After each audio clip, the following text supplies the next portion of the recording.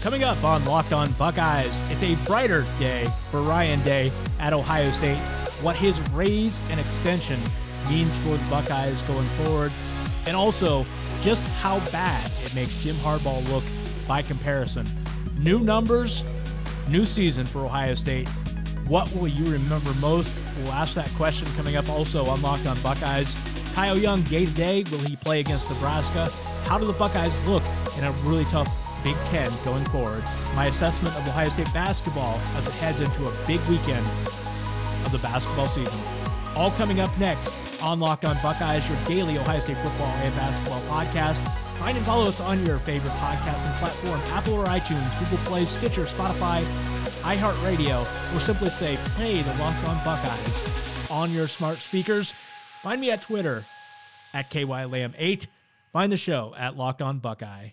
More Ohio State football, Ryan Day's extension, coming up next. March Madness is right around the corner.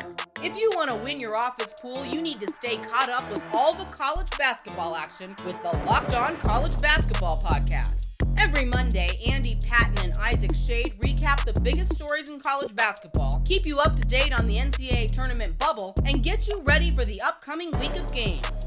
From the Big East to the Mountain West and everywhere in between, Andy and Isaac have college hoops covered on the Locked On College Basketball Podcast. Available on YouTube and wherever you get podcasts. Part of the Locked On Podcast Network. Your team every day. Ryan Day is a marked man, and now he is marked with a lot more Benjamins. Ryan Day getting a well-deserved raise after just one season as head coach of the Ohio State University. He will get basically $1 million more for each of the next 3 seasons. His annual salary goes from $4.5 million to about $5.4 million this season, and then he will make $6.5 million next season and $7.5 million the following year in 2022. So what that means is within the next 3 years, Ryan Day will be one of the top 5 paid coaches in college football, joining a few national champion coaches and Jim Harbaugh. And this contract really puts into question, why is Harbaugh getting that much money? Now, let's look at this from the Ohio State angle first, because what this does with Ohio State, it most definitely gives them a buffer to keep Ryan Day in town. I am not one of those people that think the NFL is a realistic possibility for Ryan Day. I think Ryan Day loves Columbus, Ohio. He has said it many times that he and his family have really made a home here. They don't want to be one of those families that moves around and upends and upseats their children who are making a home themselves in Columbus and in the school system there. So I don't think Ryan Day is looking to leave Ohio State, and I don't know that it would matter whether they were really aggressive with this kind of a raise or not. But what it does is within the next 3 years, getting him to $7.5 million, it means that any NFL team that were to come calling to try to pry Day away from Ohio State, they are going to have to pay handsomely to even get in the door. And, it used to be 15, 20 years ago where NFL jobs would pay you a lot more than college football jobs, but it's not that way anymore. It really isn't.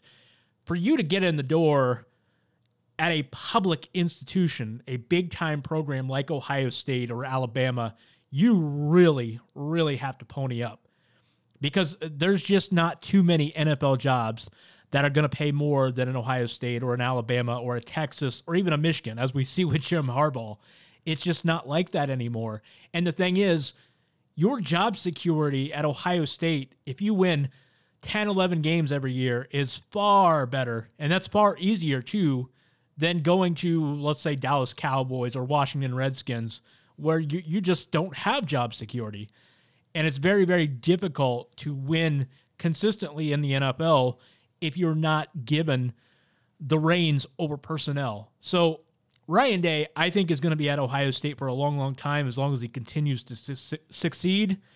I think the $7.5 million, there was no chance of any other school ripping him away from Ohio State. There was maybe, and maybe there still is, an outside chance at an NFL franchise someday coming calling and throwing just a ridiculous amount of money at him. But when push comes to shove, if Ohio State wants him bad enough, they will match whatever NFL team tries to throw his way, and maybe even giving him less money than an NFL team would give him would be enough to keep his family in. Because if he's making, I'm just saying hypothetically, 5 years down the road, let's say Ohio State has won another national title, okay? And that's really putting the cart before the horse, but this is just trying to be, as an example, a hypothetical. If he were making $9 million a year in 5 years from now, and an NFL team offered him 10 or 11 or 12 million, I think you're in the ballpark where the job security, the familiarity, all of those things would probably make him be loyal and stay at Ohio State. So we're talking about a lot of money now, a lot of security. Ohio State, I think, offering Ryan Day this contract extension so early shows a lot of loyalty, shows a lot of faith in the program and the direction of the program. And I think this is really good for Ohio State long-term. I do not think Ryan Day will be leaving anytime in the near future for an NFL job. And I think this, while it doesn't guarantee that, I think it really makes it difficult for Ryan Day to want to think about moving in the near future. Now, let's talk about Harbaugh, because, again, this kind of deal for Ohio State really calls into question what Michigan is doing. When the deal was made originally to bring Jim Harbaugh back to Michigan, I have no qualms about what Michigan was doing as far as throwing all of the money in the world to get him to return to Michigan, because they were kind of in a desperate panic mode. They had not beaten Ohio State with any regularity in a long time. They hadn't won a Big Ten title since 2004. If you're Michigan, I get the desperation throwing as much money at Harbaugh as they did 5 years ago. But we're 5 years in now. They haven't beaten Ohio State. They have not won more than one bowl game. They haven't sniffed a trip to Indianapolis, much less actually win a Big Ten title. It has to feel like, if you're Michigan, you're throwing money down the drain. Lloyd Carr or even Brady Hoke could be paid half as much to do what Michigan has done, essentially. And I know Michigan is averaging a couple more wins than maybe they were with Brady Hoke or even Lloyd Carr there at the end of his tenure. They're averaging a couple more wins a year, maybe a win and a half. But is that, if you're Michigan, is that your MO? Is that your new paradigm now? You're just okay winning 9.5, 10 games a year, losing to Ohio State, beating Michigan State every other year, every couple of years, winning one bowl game in 5 years. Is that okay for Michigan? At some point, you can't keep paying Jim Harbaugh as a top 5 coach if he's not giving you top 5 results or top 10 results at least. They're not even getting top 10 results. So I don't get what Michigan is doing. I can't think that that's got to be kosher any longer.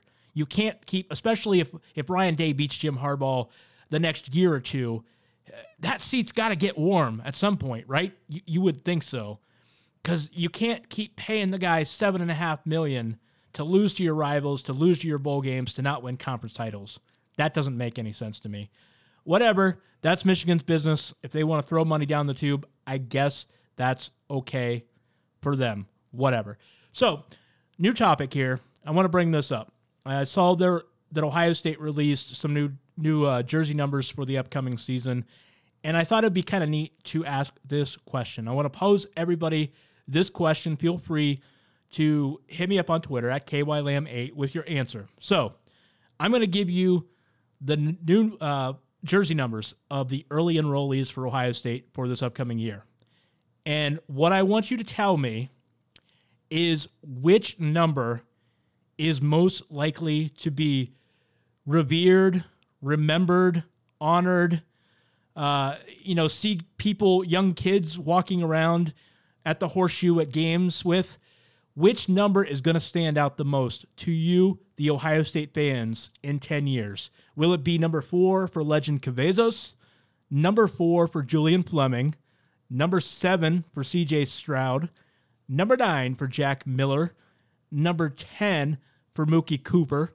Number 11 for Jackson Smith-Njigba. Number 13 for Guy Scott. Number 16 for Ryan Watts. Number 29 for Court Williams. Number 58 for Luke Whippler. Number 59 for Darian Henry. Number 69 for Trey LaRue. Number 77 for Paris Johnson. And number 93 for Jacoby Cowan.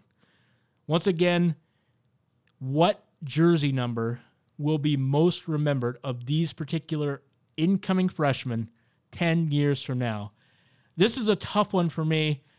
I kind of think it's going to be either 77 for Paris Johnson because he has a chance to, I don't want to say he can live up to the same kind of career path as Orlando Pace or Corey Stringer, but I think he's got a chance to be a good one. If it's not him, I think it's going to be number 4, Julian Fleming, or number 7 for CJ Stroud, because I'm very, very high on those guys. Julian Fleming has a chance to do something really, really special because of his athleticism and his big playability. So tweet at me, KYLam8. I want you to tell me which of those guys and their numbers that you think will be most popular, most remembered, most revered 10 years from now by Ohio State fans. Should be an interesting subject, and I'd like to hear your thoughts on that. Coming up next, we'll talk about Ohio State basketball, a big one on the road at Nebraska. No, it's not because Nebraska's good. It's just a really important win to avoid a bad loss. We'll preview that and talk about a really, really good Big Ten next. Sort of a good news situation for Ohio State tonight as they travel to Lincoln to take on Nebraska, who has lost, I think, 11 in a row, if I remember correctly. Now, look, this is a big game for Ohio State, not because this would be a good win. Nebraska is struggling. To be honest, they're a better team than their record shows. They've been playing better basketball, competitive basketball, for a while now, for the last several weeks. The problem is the Big Ten is just so freaking good that Nebraska's playing better has not manifested itself in more wins. So this is kind of a, I don't want to say a trap game for Ohio State, but it's a dangerous contest for the Buckeyes to go on the road and play a team that's playing pretty good defense. They're not a great offensive team, but they are a decent defensive club. So Ohio State needs to be prepared.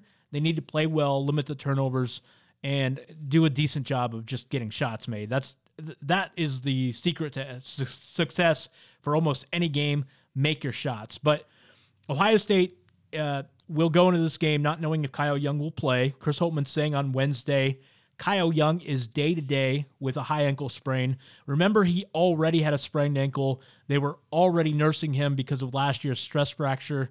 He was in a walking boot to begin with.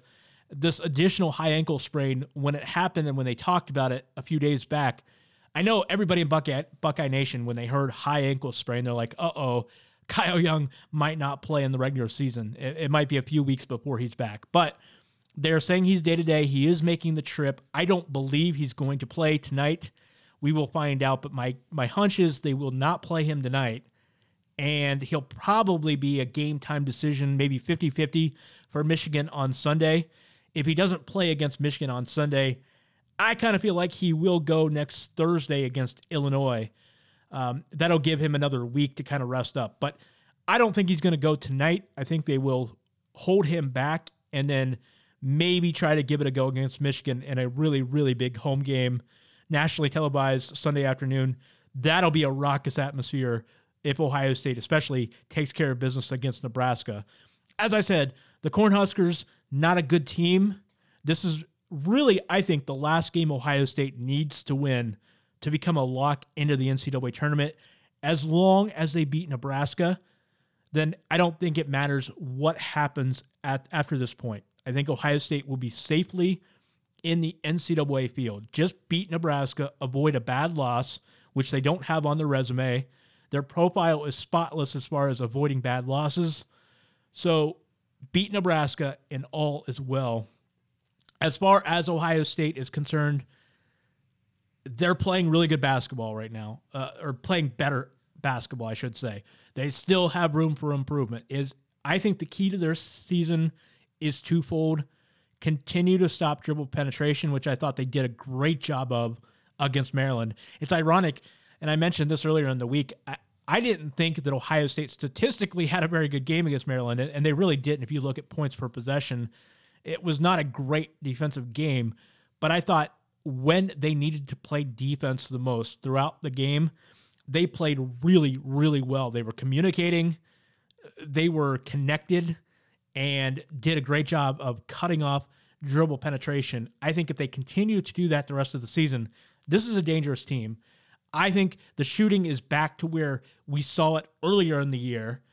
Now that they have Luther Muhammad back with a really nice looking stroke, he's getting elevation on his jumper. He's not mechanical. He looks really good. Dwayne Washington, I saw this from Adam Jardy of the Columbus Dispatch pointing out, Dwayne Washington actually has the best turnover percentage of all the guards and wings on the Ohio State roster right now. I think that is a big key because C.J. Walker is playing well.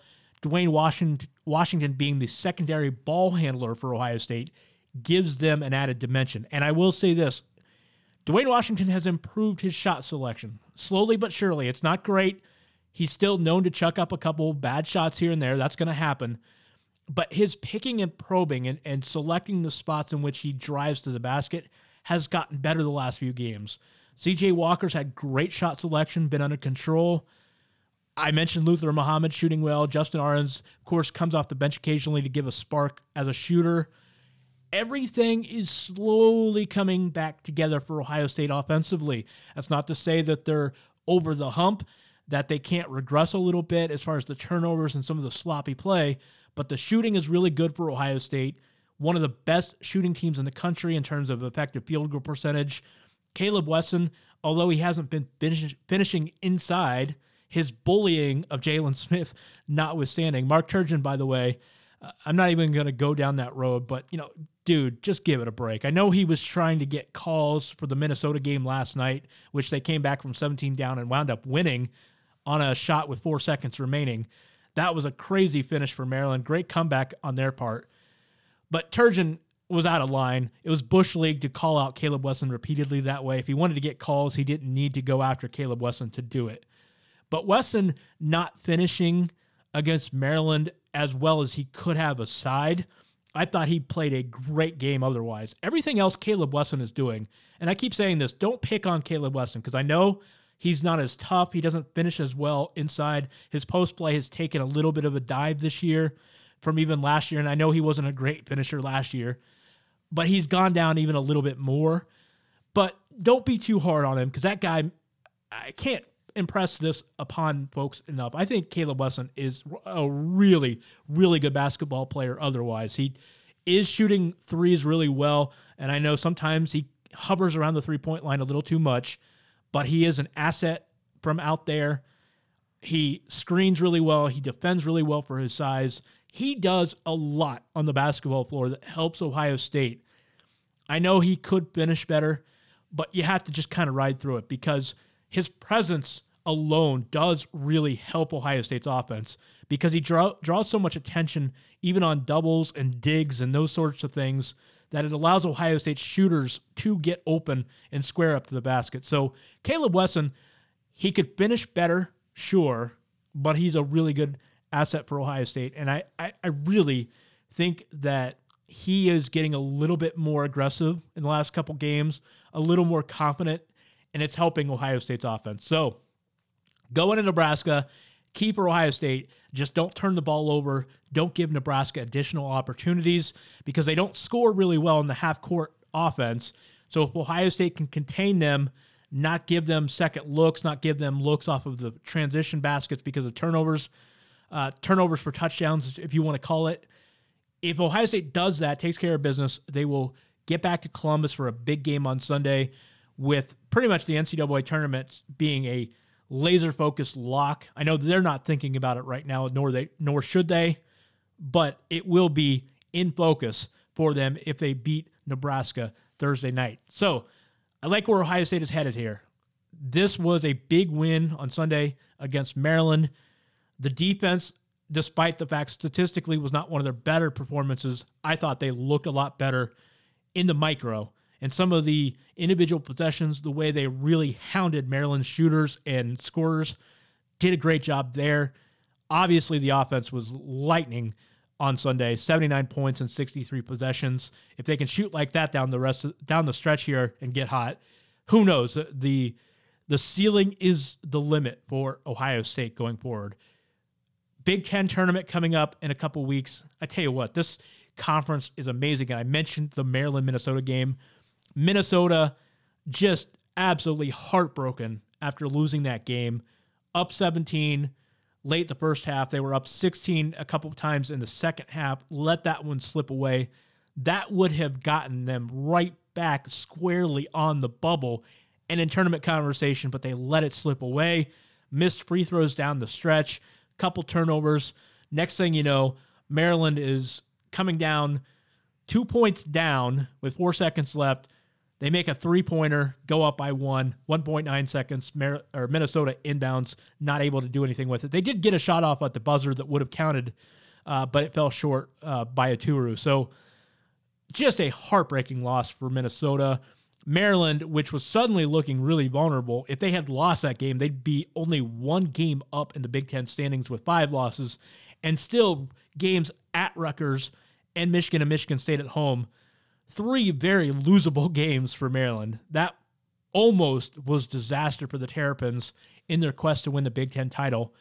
But realistically, going into Indianapolis in 3 weeks from now in the Big Ten tournament, I would say there are at least 10, maybe 11 or 12 teams that could realistically win the Big Ten tournament. I think Maryland, obviously, Penn State, absolutely. Michigan is really hot right now. Ohio State is showing signs of really getting it together, winning 6 out of 8. They're definitely a threat. Penn State, Iowa, Michigan State, of course, is very, very talented. Indiana could get hot.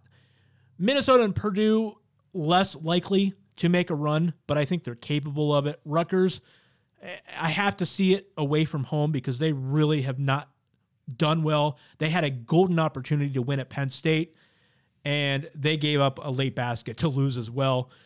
It was funny watching those Rutgers-Penn State, Minnesota, Maryland games were kind of carbon copies of one another. Rutgers making a late run in the opposite of Minnesota, who had the big lead, but Minnesota lost on a late shot. Rutgers also lost on a late shot after they had come all the way back from 21 down. Big Ten, it is crazy. It is the best league in America. If you haven't figured out by now, every team is vulnerable to go through a losing streak. Every team is good enough to get hot and go on a winning streak. The Big Ten tournament is crazy. I don't ordinarily go over there to Indianapolis, but I am so infatuated with this league this season. I may go over there for the last 3 rounds, or maybe even the last 4 rounds, because I tell you what, that's going to be great basketball, and that tournament is wide open. So I may head over to Indy. I encourage you to do the same. It'll be a crazy, crazy Big Ten tournament this year. Ohio State basketball, hopefully peaking at the right time. We'll see if they can keep it going against a so-so Nebraska team tonight. Big game on Sunday as they return home against that team up north Sunday afternoon. That's going to do it for Locked On Buckeyes today. Thanks for listening in today. We will be back tomorrow to recap the Ohio State-Nebraska game and look ahead to a really, really big matchup. That team up north coming in on Sunday. That's going to do it for Locked On Buckeyes. Find and follow us on your favorite podcasting platform. We're on Apple, iTunes, Google Play, Stitcher, Spotify, iHeartRadio. Find me on Twitter at KYLAM8. Find the show at Locked On Buckeye. Thanks for listening. We'll talk to you tomorrow.